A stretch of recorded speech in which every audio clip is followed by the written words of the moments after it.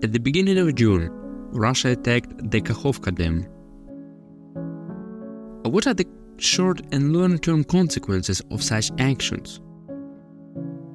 Why does Russia now threaten to attack the nuclear power plant it has been controlling for months? And what Ukrainians were shocked about when the world started to discuss this terrible tragedy? You're listening to the Solutions from Ukraine podcast, which is brought to you by the Rubrika media outlet. My name is Vladislav Faraponov. I'm the co-host of this podcast. And before we start, let me remind you that you can support us at Patreon, at patreon.com/rubrika. After you join us at Patreon, you'll be able to send us questions that we can address in the podcast, or you can also get a merch with solutions and Ukraine, of course.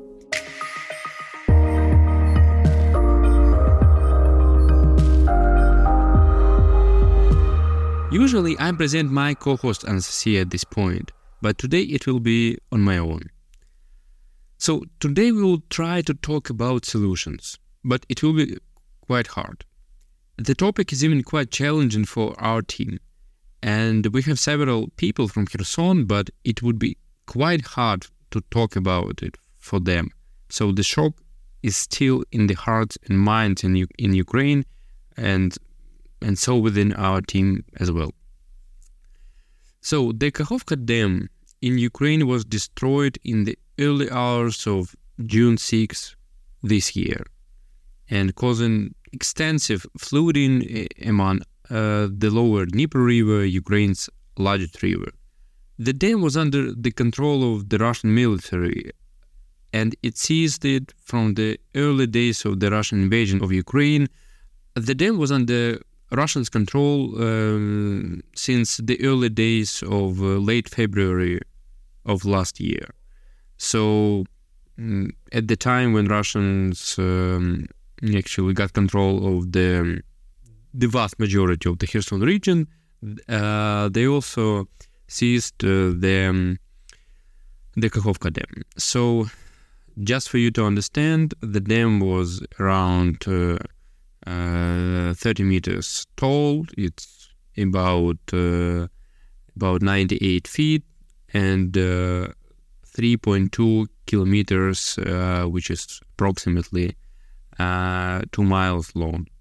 The destroyed part of the dam was about 85 meters, around 280 feet, and the tragedy caused the average level of flooding in the entire region to be about 5 meters.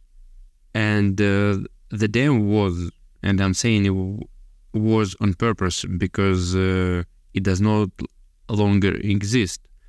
It was in Nova Kakhovka, almost 90 kilometers, which is around 55 miles from Kherson.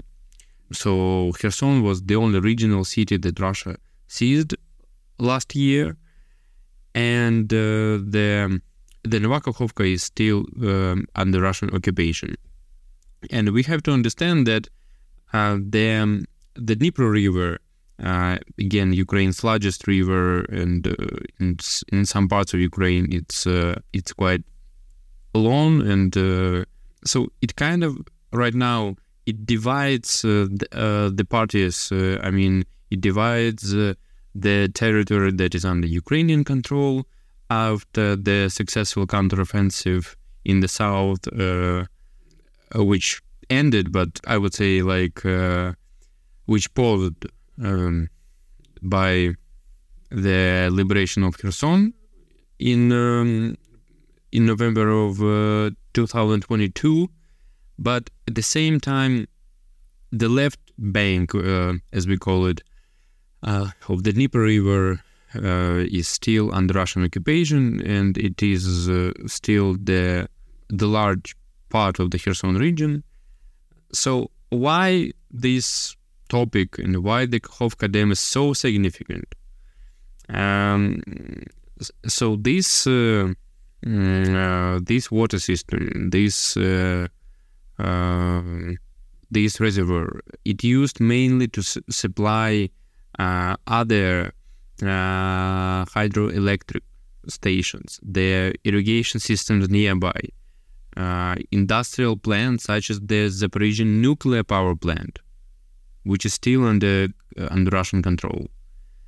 It allowed also to have like the entire region actually having like fresh water for the fish farms and others. And also the Kakhovka Dam, like it was the condition to have water in Crimea. So the Kakhovka Dam was connected with the so-called North Crimean Canal, which supplies, as I mentioned before, which supplies water into occupied Crimea. So what's the problem? The destruction of the dam in Nova Kakhovka is a war crime under the Geneva Convention, and it is considered to be a weapon of mass destruction. And unfortunately, Ukrainians have been observing it in this month, and every day after that tragedy, we still get news about it, and we'll talk about it a bit later. So this is a real ecological disaster for the south of Ukraine and the Black Sea region as a whole. I just came back from Mykolaiv, my home region, and I was there just a week after the level of water in two of Mykolaiv rivers was up for more than 1 meter. So you can imagine that the consequences of this, if the water will be at least 2 meters up, are really unimaginable. But the city of Kherson was basically the first one among major cities which was captured by water, and I cannot say it differently because Rubrika's reporter basically went there to see it firsthand, and the entire city, it's 80%, I believe, it was underwater. Rubrika's reporter basically was one of the first among Ukrainian media outlets in Kherson, and you can find a lot of our materials online. Basically, when you type Rubrika and, for example, Kherson, and you'll see several exclusive reportages about it, and I personally recommend this one, How Kherson Lives on the Fourth Day of the Great Flood. We'll post the link to the description, and you'll be able to find it, but still, pictures can describe a lot, but probably it's not the case at this situation. At Rubrika, we have a special area, like special direction of Rubrika. It's called Eco Rubrika, and basically that is why Rubrika's reporting is so crucial at this time, because we have a network of experts, we have a network of journalists who basically visit our website and see our reporting and stuff like that. So, of course, the first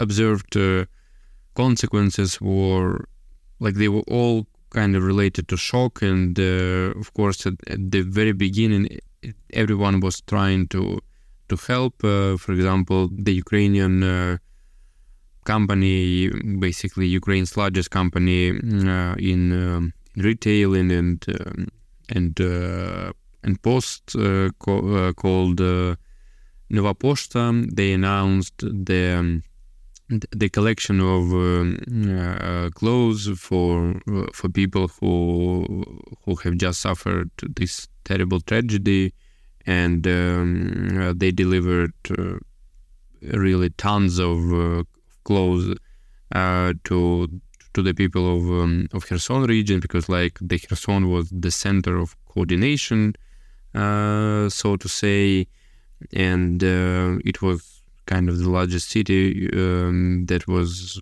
under the conditions of, we call it kind of great water. And the Kherson was the center of the coordination, and of course there are like other villages that have suffered, but the consequences were, I would say, most visible in Kherson, because much more people, I would say, used to live there in comparison to some small villages. The secondary consequences, so to speak, include risks of diseases, the spillage of chemicals, pollution with nitrogen and phosphorus compounds, not to mention the garbage, not to mention the unfortunately dead animals underwater. Everything that was on the ground basically was up, and it was underwater, and now it went to the Black Sea, and you cannot even think right now about the real consequences of everything that was supposed to be on the ground, that now almost everything of it is in the Black Sea. So we have also thought about possible delayed consequences, which include dust storms at the territory of the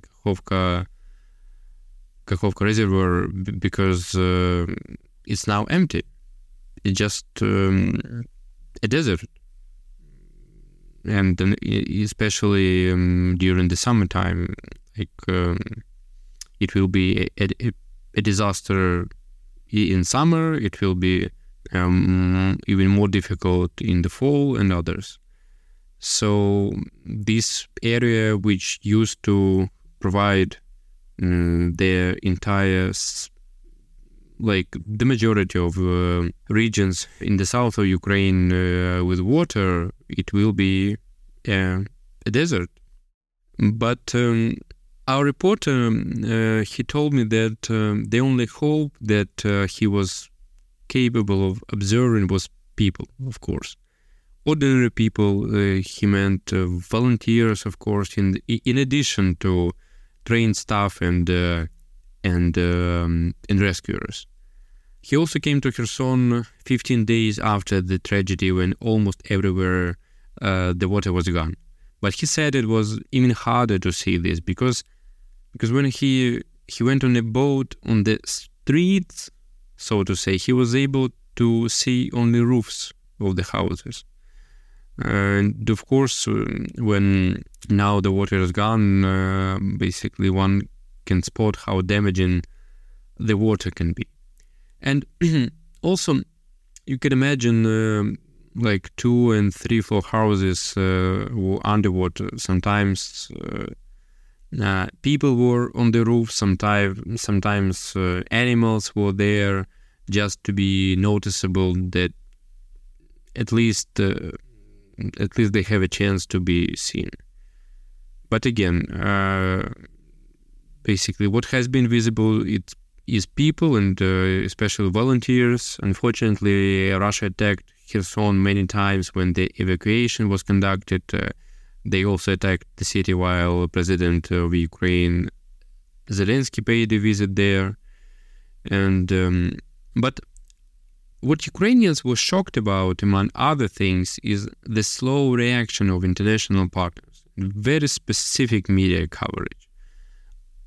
I would say that until the US media announced that the Russians did it, that Russians are behind it, there was a lack of clarity, if I may say it quite diplomatically. And Ukraine expected a much faster and more comprehensive reaction in terms of the entire international community, not to mention just its partners, but also humanitarian organizations. And if they're still considering if they should go, probably it's a bit late. Like the Red Cross and the UN didn't even visit Kherson, or at least they didn't communicate about it. And in terms of war, kind of not communicating about it means no actions. And not to mention the villages where there is still a lot of water. But just for the record, it doesn't apply to the Ukrainian Red Cross. They were at the place of scene, and they have been trying to find some solutions, if we may say so, about this tragedy. So what has become different from the day Russia mined the dam is that it has now become official that Russia plans to blow up the Zaporizhzhia nuclear power plant. Ukraine's President Zelensky and Kirill Budanov, chief of Ukraine's military intelligence, they both basically warned of a dangerous escalation as the occupiers plan to blow up their nuclear power plant has been drafted and approved.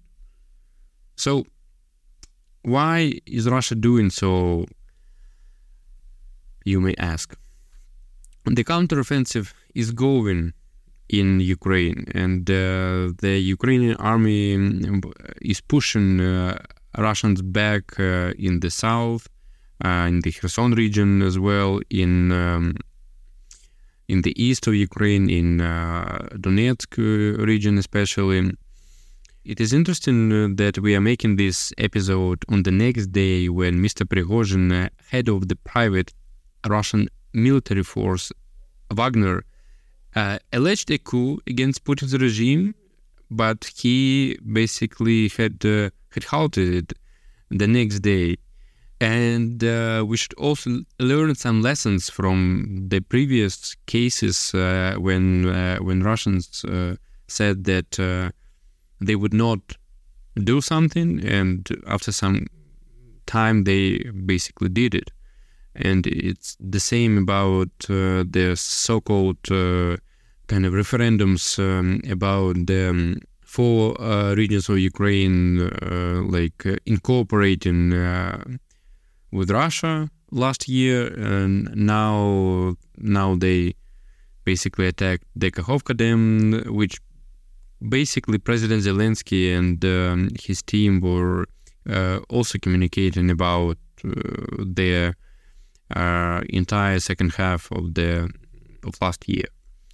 It is quite understandable that it is about Ukraine in the global context, and such disasters which Russia and Russians are capable of, they will have an impact not only on Ukraine but on other states and on other regions.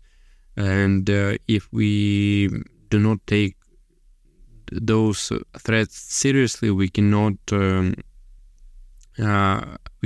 act differently anytime soon. And it is the lesson number one, and perhaps one of the most important lessons that Ukraine would like to share, especially right now with the world, when again Russia basically even does not deny that they have mined the Zaporizhzhia nuclear power plant, which can result in unbelievable tragedy for the entire world, and of course especially Eastern Europe. So you can find more episodes of the podcast at rubrika Kakhovka.com or your favorite podcast provider. Solutions from Ukraine, where we discuss issues from Ukraine, and also the people are doing something about them. So stay with us and remember to support us at patreon.com/rubrika. Your support helps us produce more independent podcasts and reporting, which will result in more help for Ukraine to win this hard but important war.